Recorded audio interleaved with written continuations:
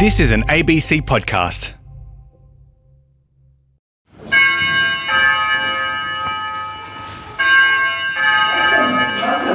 We're just breaking fast. Well, it's the Muslim holy month of Ramadan, and the sun has finally gone down, which means that the devout around the country are gathering with friends and family to break their daily fast.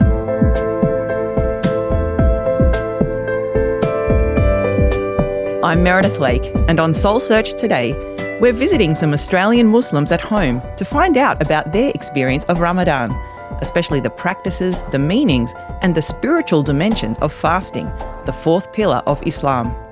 You know, when you move into a community where literally every family in your street is Muslim, it's incredible how quickly you transform.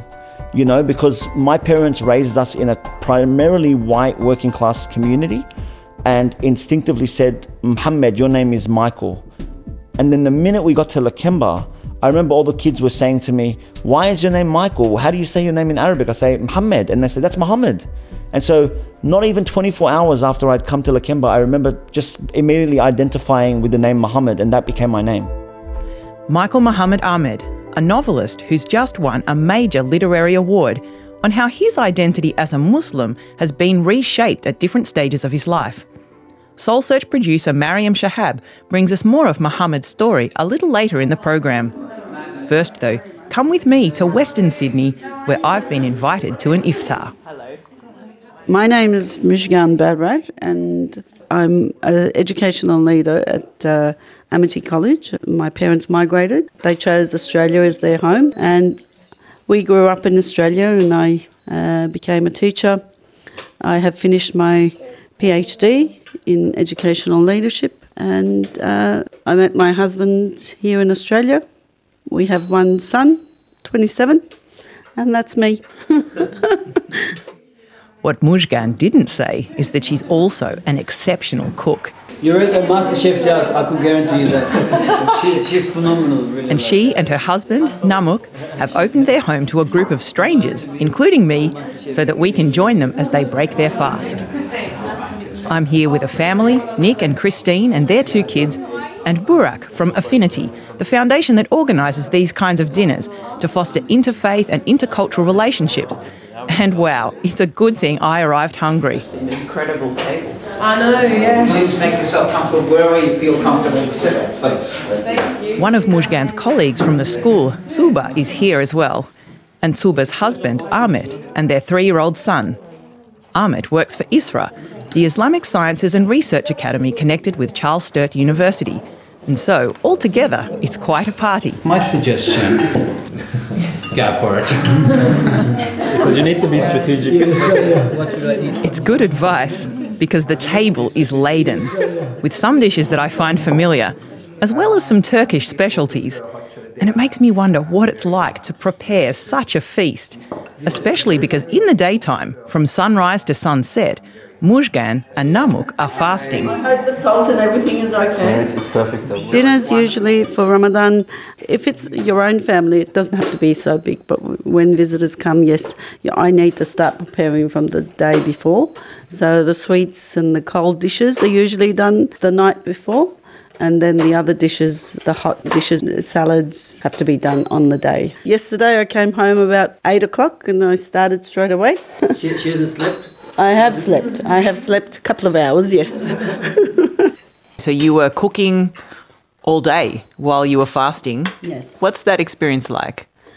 The only downfall is that you can't taste the food because you're cooking for others. You get a bit hesitant about whether the salt is enough or, that sort of thing. But because measurements, you know your pots and pans usually, so that helps. If I was in a different kitchen, it might be a headache, but hopefully all the dishes were all right and the taste was okay.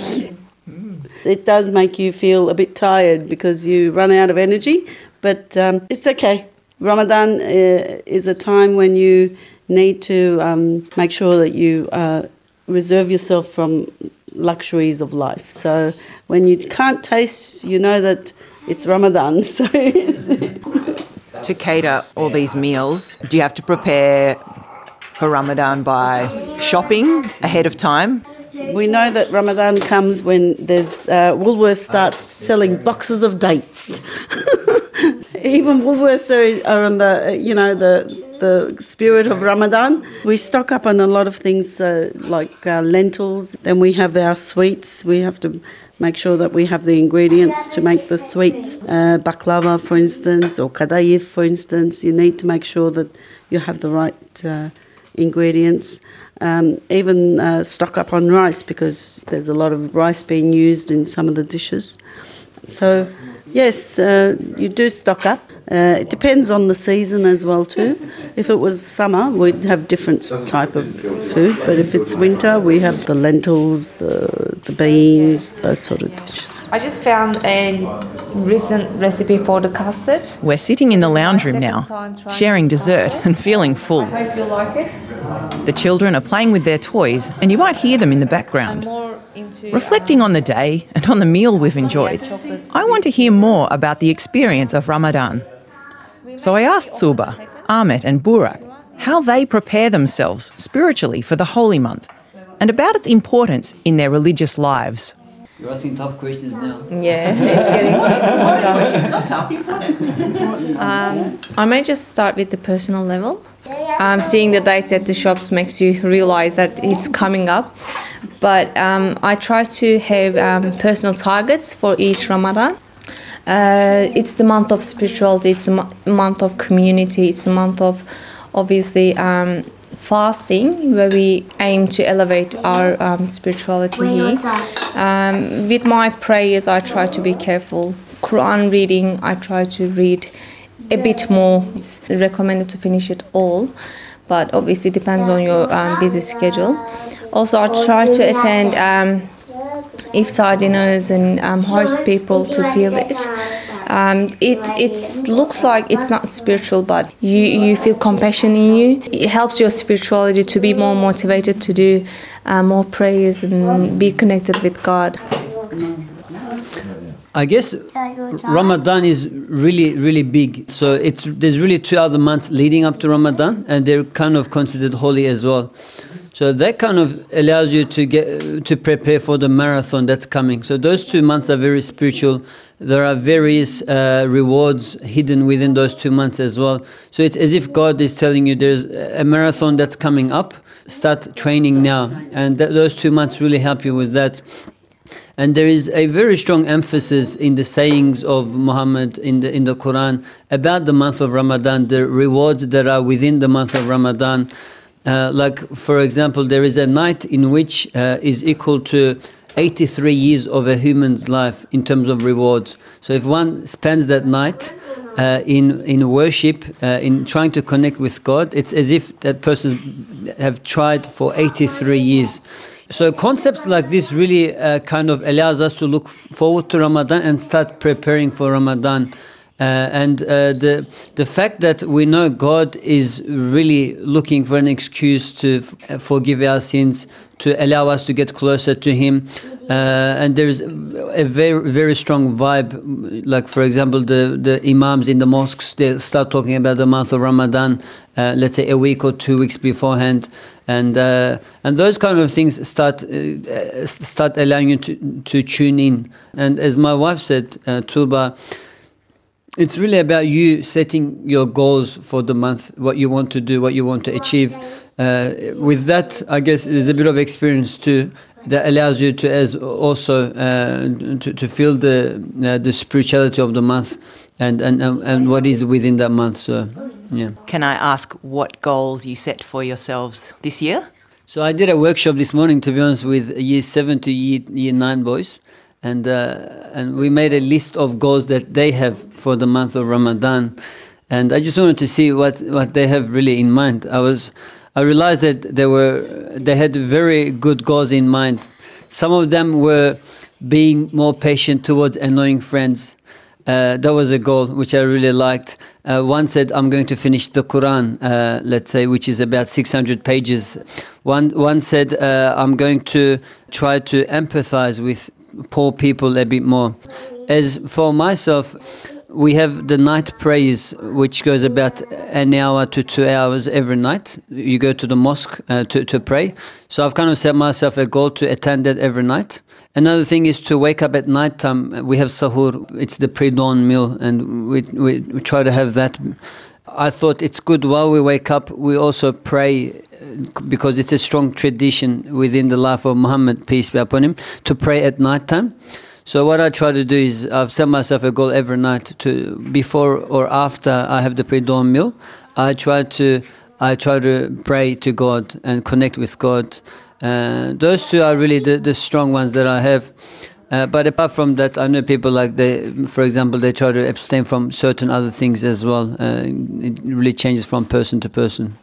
I've been struggling with my sleep routine, and I've been encouraging Ahmed to help me with my sleep hours to be reduced, because with the family and the work, obviously it gets quite busy.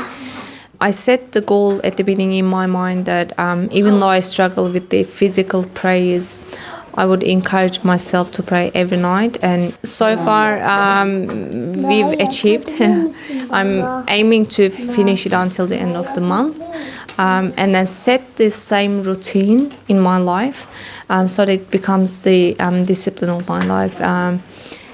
As a mother, you don't have the luxury of having me time all the time. If you do not make it part of your nature, you struggle throughout your life. And Ramadan is a good time to set this goal, so that's my aim. Ramadan is a month of spirituality, and I think it is a time of self-reflection and self-awareness as well. So it is a time to reflect on ourselves and try to, I guess, gain new habits within the month, because I guess 29 to 30 days is a good time frame to adopt new habits and also get rid of bad ones as well. That might even be things like spending too much time on social media or all sorts of things. I personally, made a decision to, I guess, we sometimes lose ourselves during the iftar meal as well, because it's meant to be a month of spirituality. You are encouraged to spend your night in worship, but when you do eat too much during iftar, you sort of feel sleepy afterwards. So, I try to be careful with what I eat, and I've decided to participate in the Tarawih prayers every night. And also, I guess, it does sort of test your patience when you are hungry, and you might get frustrated a lot easier during the day.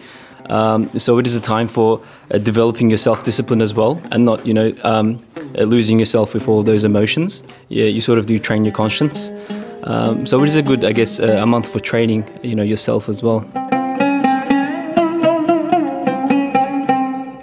On our end, this is Soul Search with me, Meredith Lake. Today, we're enjoying the hospitality of the Berber family at their home in Sydney's West. Iftar is the delicious dinner that marks the end of the daily fast.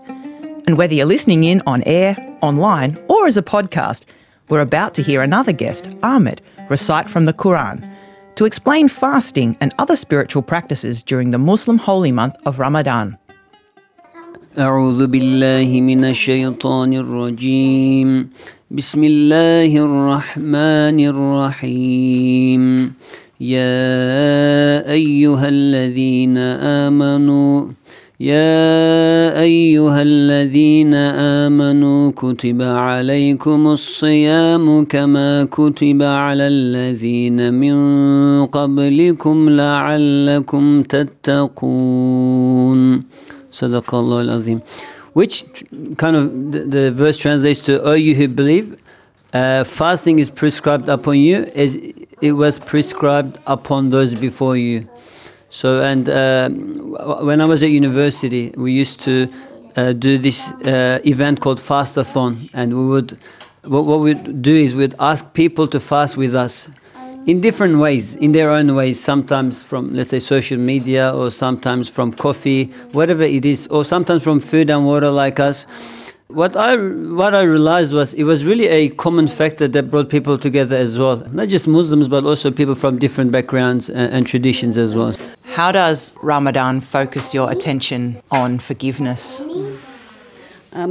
Forgiveness is very important in Ramadan, especially towards your family, friends, your community, your relatives, anyone that you have disagreements with, you're supposed to, in the month of Ramadan, and especially in Eid time, make up with those people.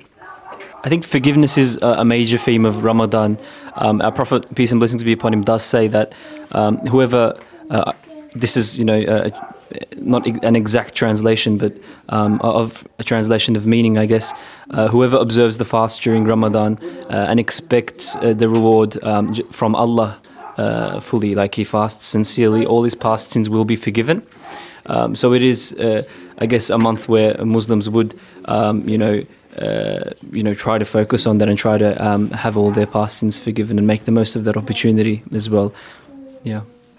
And I guess just the fact that people are encouraged to share their food with others, like there's a saying which goes, the one who gives iftar or the dinner to the fasting person gets the same reward of the person who's fasting, without that person's the reward diminishing.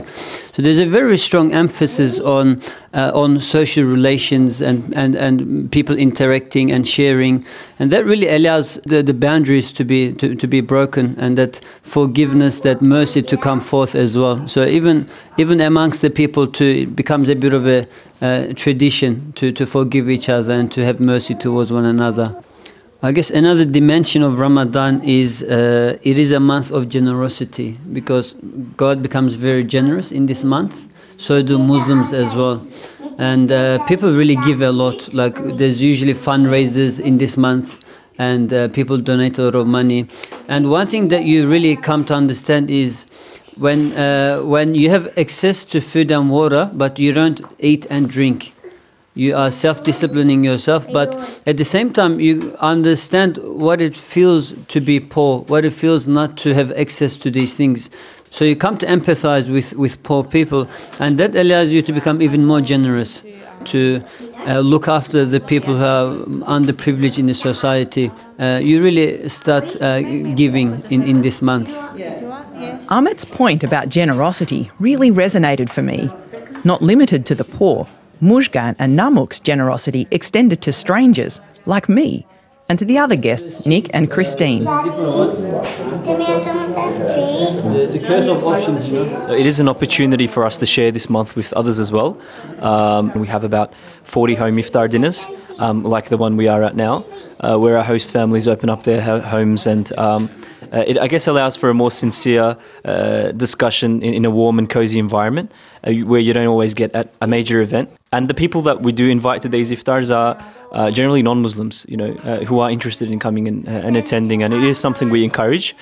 And it's, I guess, we just share what we know, and we share information about each other, and I guess we just learn from each other. It's not just a one-sided experience. It's an experience for all. Yeah.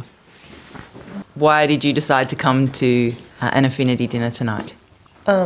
So I think probably I felt really ignorant about Islam particularly, but also Ramadan. And so you might have friends, they might say, oh, it's a bit hard or this or what have you, but actually having a conversation like this, you don't really get into, or you don't want to sound stupid or offensive, so you don't go into that space. And so then having this invitation, I was like, oh, okay, so it's almost a safe space to understand it better. Tonight I felt almost like jealousy at, obviously the fasting would be not the most enjoyable experience, but the community that you have in this experience, and the almost drive to be generous. I don't know, it feels very warm that I don't feel we really had something like this, like a whole month of inviting people into our space with Catholicism. What happens now? What does the rest of the evening look like? It's not all cleaning, is it? I hope it isn't. We can help. No. Some of the evening is cleaning, but then after the cleaning, I need to do my prayers before going to bed, and doing the Teravih prayer, not in a communal way, but at home tonight. And then after my prayers, I would probably try and read a bit of Quran as well too, because I didn't have time to read during the day today. So that would be my evening, and then I would relax a little bit and have a conversation with my husband, who helped me out a lot today. Thank you very much. When you attach meaning to what you do, I guess it doesn't become a burden on you. I gave a talk about Ramadan before the month started at American College to pretty much about 400 boys and then 400 girls. My key message was, it's how you perceive things. Do you see it as a burden or an opportunity? And really fasting and Ramadan becomes like that. When you see it as a burden, I have to fast 12 hours a day, it's going to be really hard, I'm not going to eat and drink. You need to really apply yourself psychologically and prepare yourself psychologically as well. When you do that, you have a paradigm shift. And really you start enjoying what you do. Like fasting to me is at the moment somewhat enjoyable, because I see it as a practice, as a worship, as a way to connect to God. Same thing, like when you're preparing for visitors, guests, even when you're cleaning, it could be 11 p.m. at night, you're vacuuming at 12 a.m. at night. But because there's a meaning attached to the practice that you do, it doesn't become a burden anymore. So it really helps you psychologically deal with these things. And it gives you an enormous mental strength. So I'm sure as Mujgan Hoja was preparing the food today, I'm not sure if you felt it, but really it's more like, okay, I'm going to feed, people, I'm going to have rewards for this. So it becomes a bit of a good experience at the end. Yeah. It's very rewarding, actually, Yeah. because you know that there's a purpose behind it, and you want to host people is an important aspect of Ramadan as well. Hosting and opening your doors to people that you haven't met is an enormous experience for all of us, especially my husband and I. We like to have people over from Affinity, thanks to Affinity, and any chance to talk about and share our religion with others is a plus for us. Mujgan Berber, by day an educational leader at Amity College in Western Sydney, and by night a brilliant host who welcomed me to her home for iftar. And to debrief afterwards, who better to speak with than Soul Search producer Mariam Shahab. Well, hi Mariam. Hey Meredith. Happy Ramadan. Thank you. Although there's a particular greeting, isn't there? Yes, Ramadan Mubarak. And what does that mean? Well, Mubarak means blessing. So Ramadan Mubarak means a blessed Ramadan. Can you tell me more about why this is a period of blessedness? So this is the month in which the Quran was revealed to the Prophet Muhammad, and fasting during Ramadan is also one of the key pillars of Islam. So you have the Shahada, or declaration of faith, prayers every day, giving to charity or zakat, fasting during the month of Ramadan, and going on the pilgrimage to Mecca for Hajj. So yeah, Ramadan is one of those key pillars, and you find that a lot of Muslims, they might not pray, they might drink alcohol, they might not eat halal, but you find during Ramadan, a lot of people really do fast and they give it a go. Right, so it's a period of really heightened Yes. spirituality for many Muslims. Yes, that's right. It's not just about giving up the food and the water, it's about getting closer to God. I've just been to my first iftar, and how about this? As I was leaving, Mujgan, my host, gave me a box of chocolates, which she said was payment for the rental of my teeth. Oh, my gosh. And apparently that's a Turkish custom, that you repay your guests for coming around and helping you It's to very eat. generous. Yeah, to eat your own food. Yeah. So that was a really wonderful experience for me. But I suppose iftar is a pretty routine part of your life at the moment, Mariam. Yes, so when the sun sets, I'm breaking fast on some dates, soup, usually salad as well, traditional Lebanese food, and my favourite, a cup of tea at the end of the day, which is what I'm craving the most actually during this month. And how is this something that's important to you, spiritually speaking? I think for me, when you're depleting yourself of food and water, you're kind of filling up your soul instead.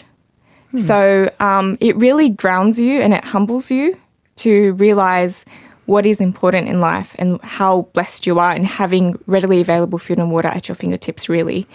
So for me, yeah, it's important because it allows me to get closer to my faith. And breaking your fast each day, you mentioned really craving a cup of tea. Yeah. But is that something you do mainly with your family or your friends? Usually on weekends, it's with my wider family. On the weekdays, it's just with my immediate family at home. But also, you do break fast with friends. A lot of people go out to restaurants, and restaurants have iftar banquets that they have. And there's also community events as well. So in the suburb of Lakemba, which is in southwest Sydney, they have these Ramadan markets where all the restaurants kind of have a food truck or a food store at the outside of their shops. And it's a really lovely atmosphere where people come and eat, a potato on a stick or some corn in a cup or, a kebab if they're after something larger. It's about, meeting up with your friends and family and being in the presence of other people. And Mariam, am I right to think that one of your friends, a novelist, has just won a New South Wales Premier's Literary Award? Yes, Dr. Michael Muhammad Ahmed. He won the Multicultural New South Wales Award for his book, The Lebs. It's about a young Lebanese-Australian man who's kind of navigating the world post 9/11. And it was a great win. And how did you first meet Muhammad? I met Mohammed when I was about 20 years old. I was working at a community organisation and we were sub-editing like journals, poetry, other pieces of writing. And then we did the same thing when he founded his organisation called Sweatshop. But we were also doing writing workshops at schools. So we would go in and talk to the kids about what they were seeing in the media, getting them to write stories. And we were trying to, tell them, to encourage them that their story was worth telling, and getting them to write their own lives, to represent their own selves instead of having other people do that for them. And that's something Michael Muhammad himself has been doing with this new novel, The Lebs, isn't it? Yes, that's right. So Muhammad would say it's not about positive stories about the community, it's about accurate stories from the community. And I guess that's what he was doing with The Lebs. And I met up with him recently to chat about the book and about his Ramadan experience. So I joined him post-iftar and I asked him what the win meant for him. If you spoke to most Arab Australian and Muslim Australian writers in this country, we collectively agree that there's a desire through our work to offer complex, positive and sophisticated portrayals of who we are in an attempt to counteract the many negative stereotypes that are often propagated about us in mainstream Australian media and politics. And I think that, winning these kinds of awards, it gives us a sense of hope that people are listening and that people are reading our work, they're engaging with our work, and that they're taking steps towards thinking in a more intellectual way about what it means to be an Arab Australian Muslim in the year 2019. Well, it was certainly very well deserved and a great read. The main character, though, in The Lebs, Bani Adam, he is a Lebanese Australian. He is an Alawite Muslim, a young man growing up in the western suburbs of Sydney. Mohammed, you're Lebanese Australian and you were raised Alawite Muslim. Not many people would know what Alawite means or what they believe, so could you explain that? Yeah, so firstly, it's important to differentiate me from the character Bani Adam. Bani Adam is an autobiographical version of myself, but he's firstly myself at a young age, and he's also a fictional version of myself. So I don't believe what Bani believes, and I don't think what Bani thinks. I mean, the character of Bani is very similar to what I was like when I was growing up and, as a young Arab Australian Muslim Alawite who was studying at Punchbowl Boys High School, which was a public school, but predominantly Muslim Australian students. And I tried to take great pride in my Alawiism as a young boy, and I try to instill that in the character of Bani, that he's proud of his Alawiism as a minority in a Muslim Sunni-dominated space. But for me now, which is quite different to Bani, is that I genuinely don't identify with any of the sects in Islam. I don't like to say that I'm Alawi, Sunni or Shia. I stand very firmly, and this is a decision I made about 10 years ago, to say that I'm a Muslim. I believe in the message of the Prophet Muhammad sallallahu alaihi wasallam, and I'm really happy to look at all the schools of thought that were introduced to the religion of Islam after Muhammad died, and that as an intellectual, critically conscious being, I am free to read the Quran and interpret it in a way that makes sense to me and to live by it based on what makes sense to me. Now, in terms of what is Alawi, It's really in the name. The name Alawi is named after the Imam Ali, and so we are a branch of Shiism. And what we believe in is primarily the teachings of the Imam Ali, who was the son-in-law and cousin of the Prophet Muhammad. He was also, for Sunnis, the fourth caliph, and for Shia and Alawi, the first Imam of the 12 Imams. So, Muhammad, growing up, you lived with most of your dad's family in inner city Sydney, in a suburb that was predominantly white called Alexandria. What did you know about Islam or being Muslim as a young child? The suburb I grew up in, it was in the 80s and early 90s. And it was still a working class community, but also there was the kind of presence of the waves of migration that had been taking place over the last 100 years in Australia. And I do think that growing up in a community that's primarily white disconnects you from your culture and your history, and it disconnects you from your religion or the religion of your ancestors. And so we knew we were Muslim growing up. When I say growing up, I mean up until I was 10, up until we moved from the suburb of Alexandria. We knew we were Muslim. We knew how to speak a little bit of Arabic. We knew not to eat pig meat, and that was a big thing for our parents to instill in us because they didn't want us to accidentally eat pig meat in school. And so they had to warn us, make sure that you check what's in the food. Don't eat at the sausage sizzle, those kinds of things. But other than that, we didn't have any really serious engagement with Islam until we moved to the suburb of Lakemba. And what was different about Lakemba?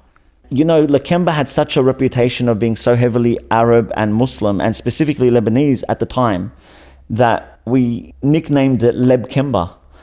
And, when you move into a community where literally every family in your street is Muslim, Sunni, Shia, Alawi didn't make a difference. It's incredible how quickly you transform, because my parents raised us in a primarily white working class community and instinctively said, Muhammad, your name is Michael. And then the minute we got to Lakemba, I remember all the kids were saying to me, why is your name Michael? How do you say your name in Arabic? I say, Muhammad. And they said, that's Muhammad. And so not even 24 hours after I'd come to Lakemba, I remember just immediately identifying with the name Muhammad, and that became my name. And I remember within the first week of living in Lakemba, starting to say Assalamu alaikum, starting to greet people in the street and greet my mum and dad with the ancient Muslim way of saying hello to someone. And I can honestly say that year that we moved to Lakemba was also the year that we began to fast. In that same year, me and all my siblings were ready to participate in the holy month of Ramadan, which meant that we were willing to fast from sunrise to sunset for 30 days. Just to try to put this into perspective, that was back when Ramadan was in the middle of summer. I remember that. Yeah, we were very young. And so we break our fast at 8 p.m. And so you get to a point where you're just beyond hunger. You're just so hungry that your body goes into a totally different state. And it's also very hot, 30 days of no food or water in the hottest period of the year. It almost sounds horrifying, and I think a lot of non-Muslim listeners are like, that sounds intense for a child. But what you need to understand is that I think it's harder actually not to fast when you're living in a Muslim community, because you're surrounded by other Muslims who are all fasting. So there's a bit of pressure. Well, I don't remember pressure. I don't remember being bullied into it. I just was embarrassed to eat around my Muslim brothers and sisters. I'm not going to fast today. And then I go to school and I'm going to buy a Coke. And I just look at all my Muslim brothers and sisters, these, 10-year-olds, with, 8 of them are named Muhammad like me, and they're not eating. And when you're in that community, you're not feeling bullied or intimidated to do it. You just don't want to betray them or let them down. You want to participate, It's a very encouraging to be in that space. And so I think it makes perfect sense that for me, my Islam really didn't kick off until I was living in a community where there were other Muslims, because you feel that sense of solidarity, which helps you get through the day. You mentioned solidarity. Was there any friction over the fact that you were an Alawite family moving into a predominantly Sunni suburb? So firstly, what I would like to say is that one of the ways that Alawi, because there's such a small minority who are historically persecuted in the Arab world, one of the ways that my family and other Alawites protect themselves is through anonymity, through not being publicly outspoken about the fact that they're Alawi. So in that way, because my family actively taught us not to talk about being Alawi, we often felt quite safe. Now, there were some instances where our Alawiism revealed itself. But you have to understand, there's some myths about Alawis. One of the strongest myths is that we endorse alcohol, that we think it's not haram. That's not true. There's just, unfortunately, a lot of Alawites in Australia today who drink. And they don't do it saying, I drink because it's okay. They do it as young people who actively don't want to practice what the Quran is telling them. And so when we first moved to Lakemba, and because we'd come out of this very working class, non-Muslim community, it was not uncommon for our relatives who lived in Lakemba, because our whole generation moved to Lakemba, it was not uncommon for them to drink and to put beer bottles at the front of their houses, after Christmas and things like this. And so I remember at school, some of the Muslim kids would say to me, you aren't Muslim. And I say, why are you saying this to me? And they would say, we were walking past your uncle's house, bro, and he's got beer bottles out the front of his house. I remember going to my dad and saying to him, why are the kids telling us we're not Muslim? And my dad would say to me, there's good reasons for some of your Muslim brothers and sisters to feel that way, because unfortunately, some of our relatives are not participating in Islam. And it is giving off the impression that we're not practicing.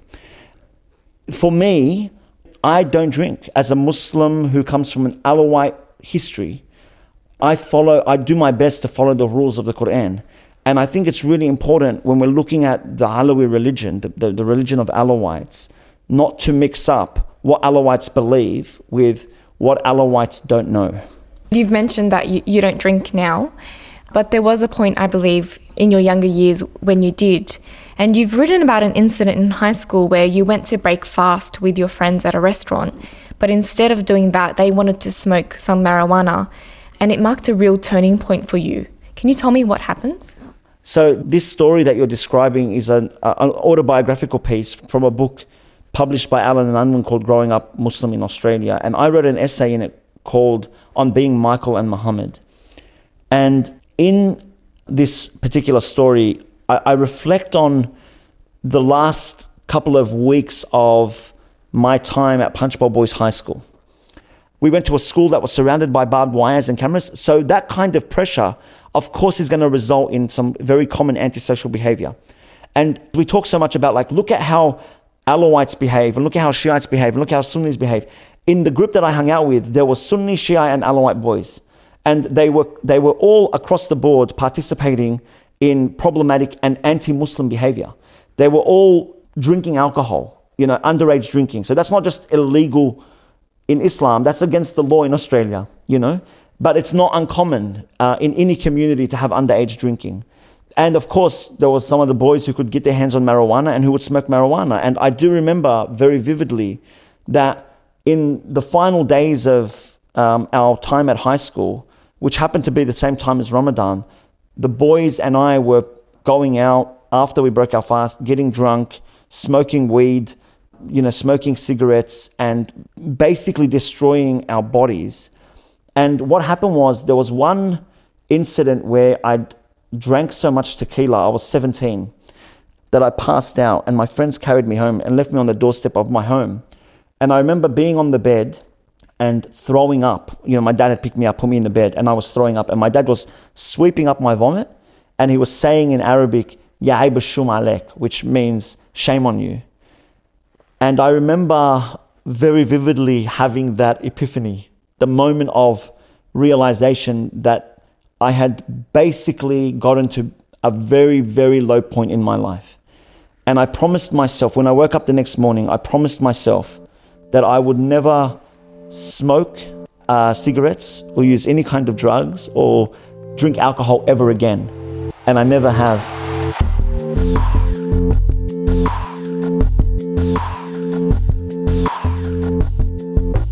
On RN, that's the novelist Michael Muhammad Ahmed talking to Mariam Shahab about what his faith means in practice. From growing up as Michael in a white working class suburb and then moving to a predominantly Muslim one and becoming Muhammad. Weighing up his Alawite heritage, embracing the Quran and rejecting his teenage excesses. And isn't that exactly what Soul Search as a show is curious about? How is our faith shaped by our experiences? And how in turn does it ground us? What's the relationship between our spirituality, our sense of ultimate things, and how we do life? I'm Meredith Lake, and you can always join me to find out by streaming Soul Search from the RN website or subscribing to the podcast via your favourite app. Well, for Michael Muhammad Ahmed, his experiences of faith in life provided raw material for his work as a writer, and in particular for his novel, The Lebs, which explores some of the identities that emerged after 9/11. So The Lebs is a semi-autobiographical novel, or a genre that we call autobiographical fiction. So it's based on my real life, but it's a fictionalized account. And so I take a lot of liberties. I change names, I change places, I change incidents, I change events. So it's really important to engage in the work as the creation of art. I don't think it should be ever seen as an account on who I am. It should be interpreted as an interpretation and an investigation into a phenomenon called Leb. And the reason why I consider this a phenomenon is because I think usually people consider the term Leb to be shorthand for Lebanese in Australia. But the group that I was growing up around, they were from Sunni, Shiite, Alawite backgrounds, and they were also among us people from Christian, Arab backgrounds. And there was, in addition to all of this, diversity in the countries that we came from. There were people from Lebanon, their parents were from Lebanon. There were people whose parents were from Palestine, Iraq, Afghanistan, Jordan, Syria.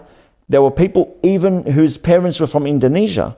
And yet this entire group of Muslims and Christians from various denominations from all over the world used to collectively identify as Leb.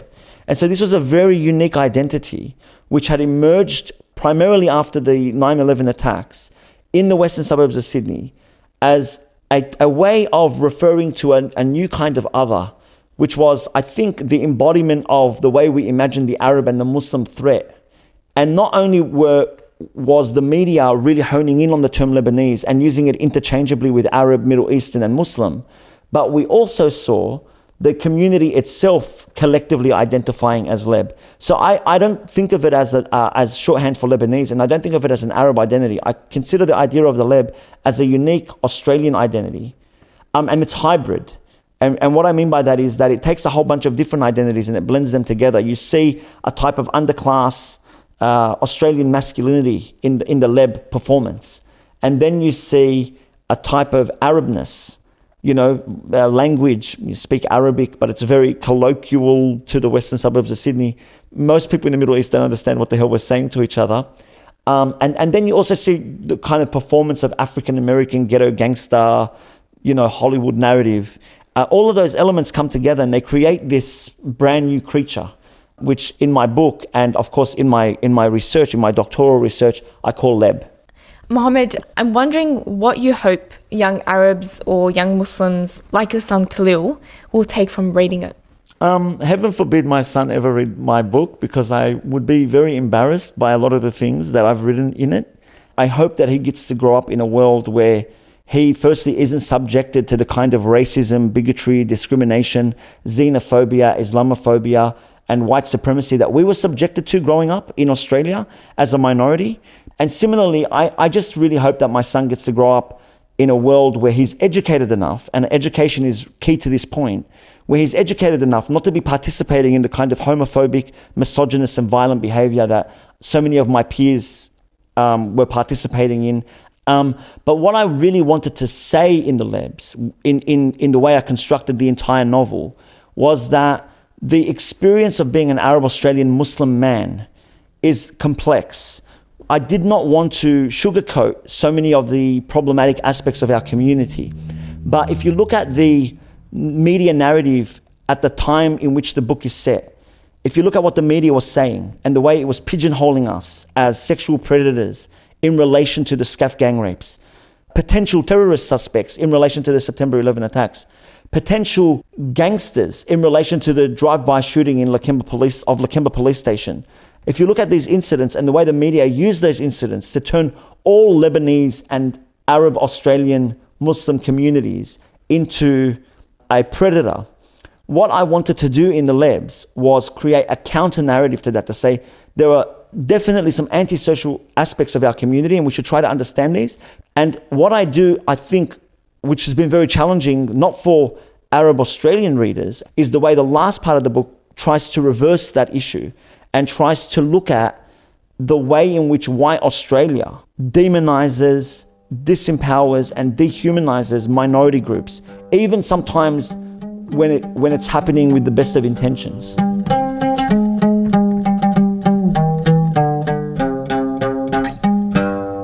Mohammed, how do you introduce Khalil to the key pillars of Islam and to Ramadan in particular?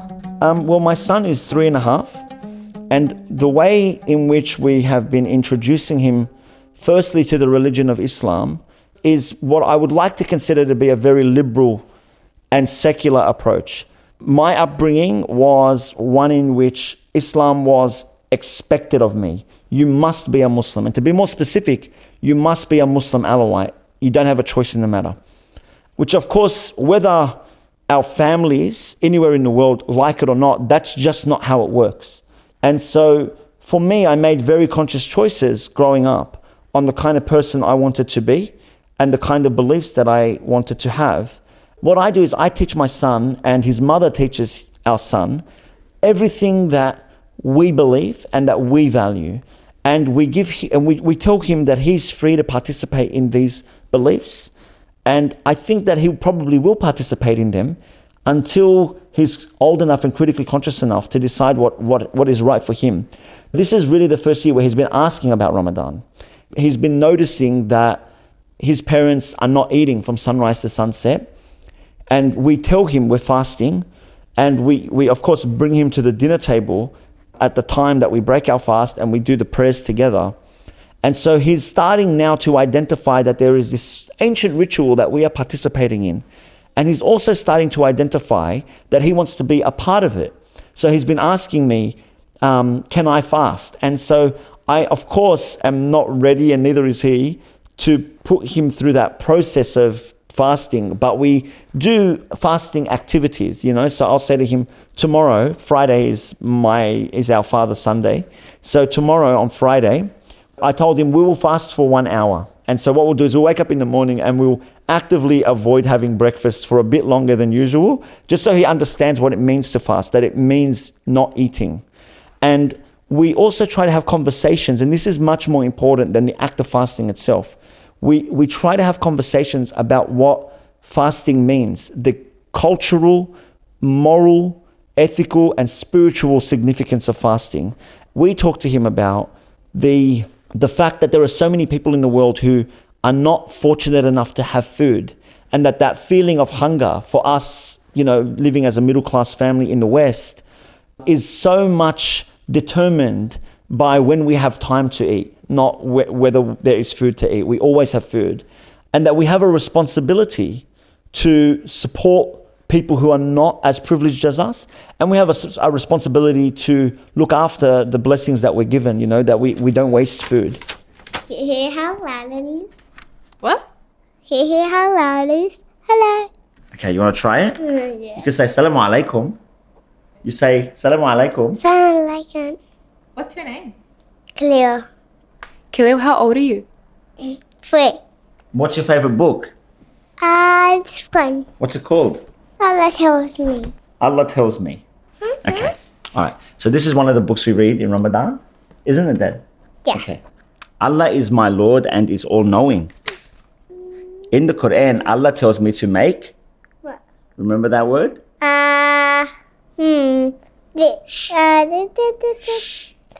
It's shahada. To declare. All right. What's this? A map. And what's it a map of? The mosque. Hey, what are these people doing, Khalil? Praying. Praying? What's this guy reading?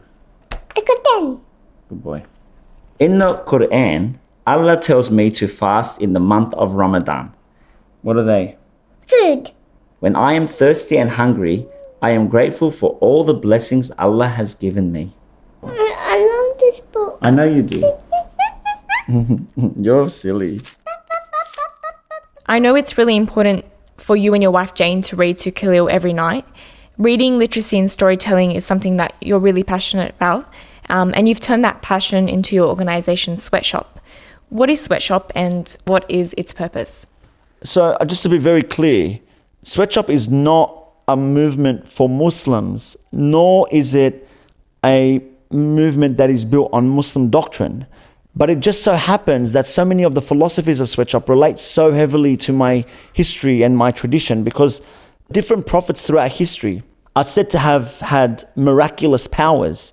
And usually the powers they're given are meant to, in some way, represent and embody the period. So the stories of Moses, or who we call Musa, are stories about a person who lived in a time where magic and magicians were prominent, and that was one of the main ways that the faith of the time was enacted.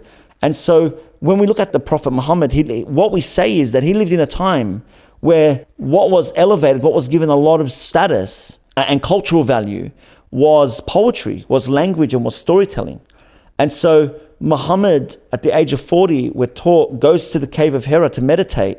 He is visited by the Archangel Jibreel, the angel Gabriel, who tells Muhammad that there is a message from Allah. Read in the name of your Lord who created humankind from a clinging clot.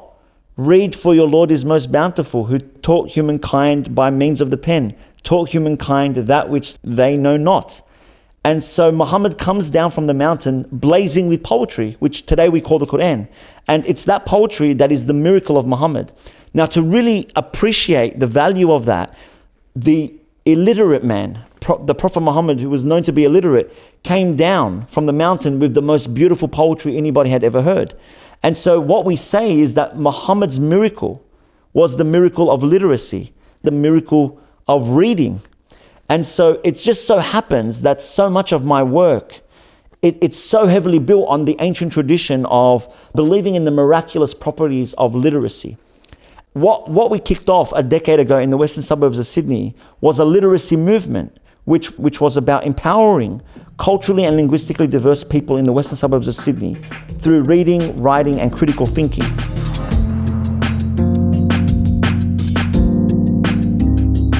Michael Muhammad Ahmed, the director of Sweatshop, a literacy movement which is currently based in Parramatta in Sydney.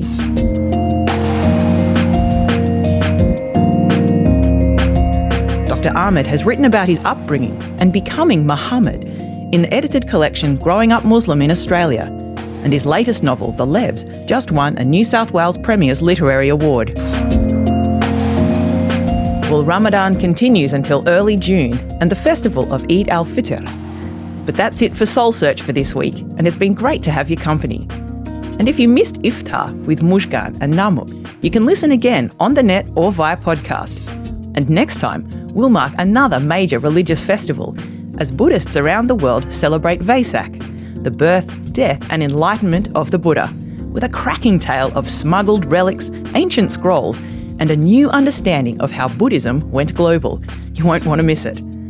For now, thanks to producer Mariam Shahab and to sound engineer Hamish Camilleri. I'm Meredith Lake, signing off on RN, your home of ideas.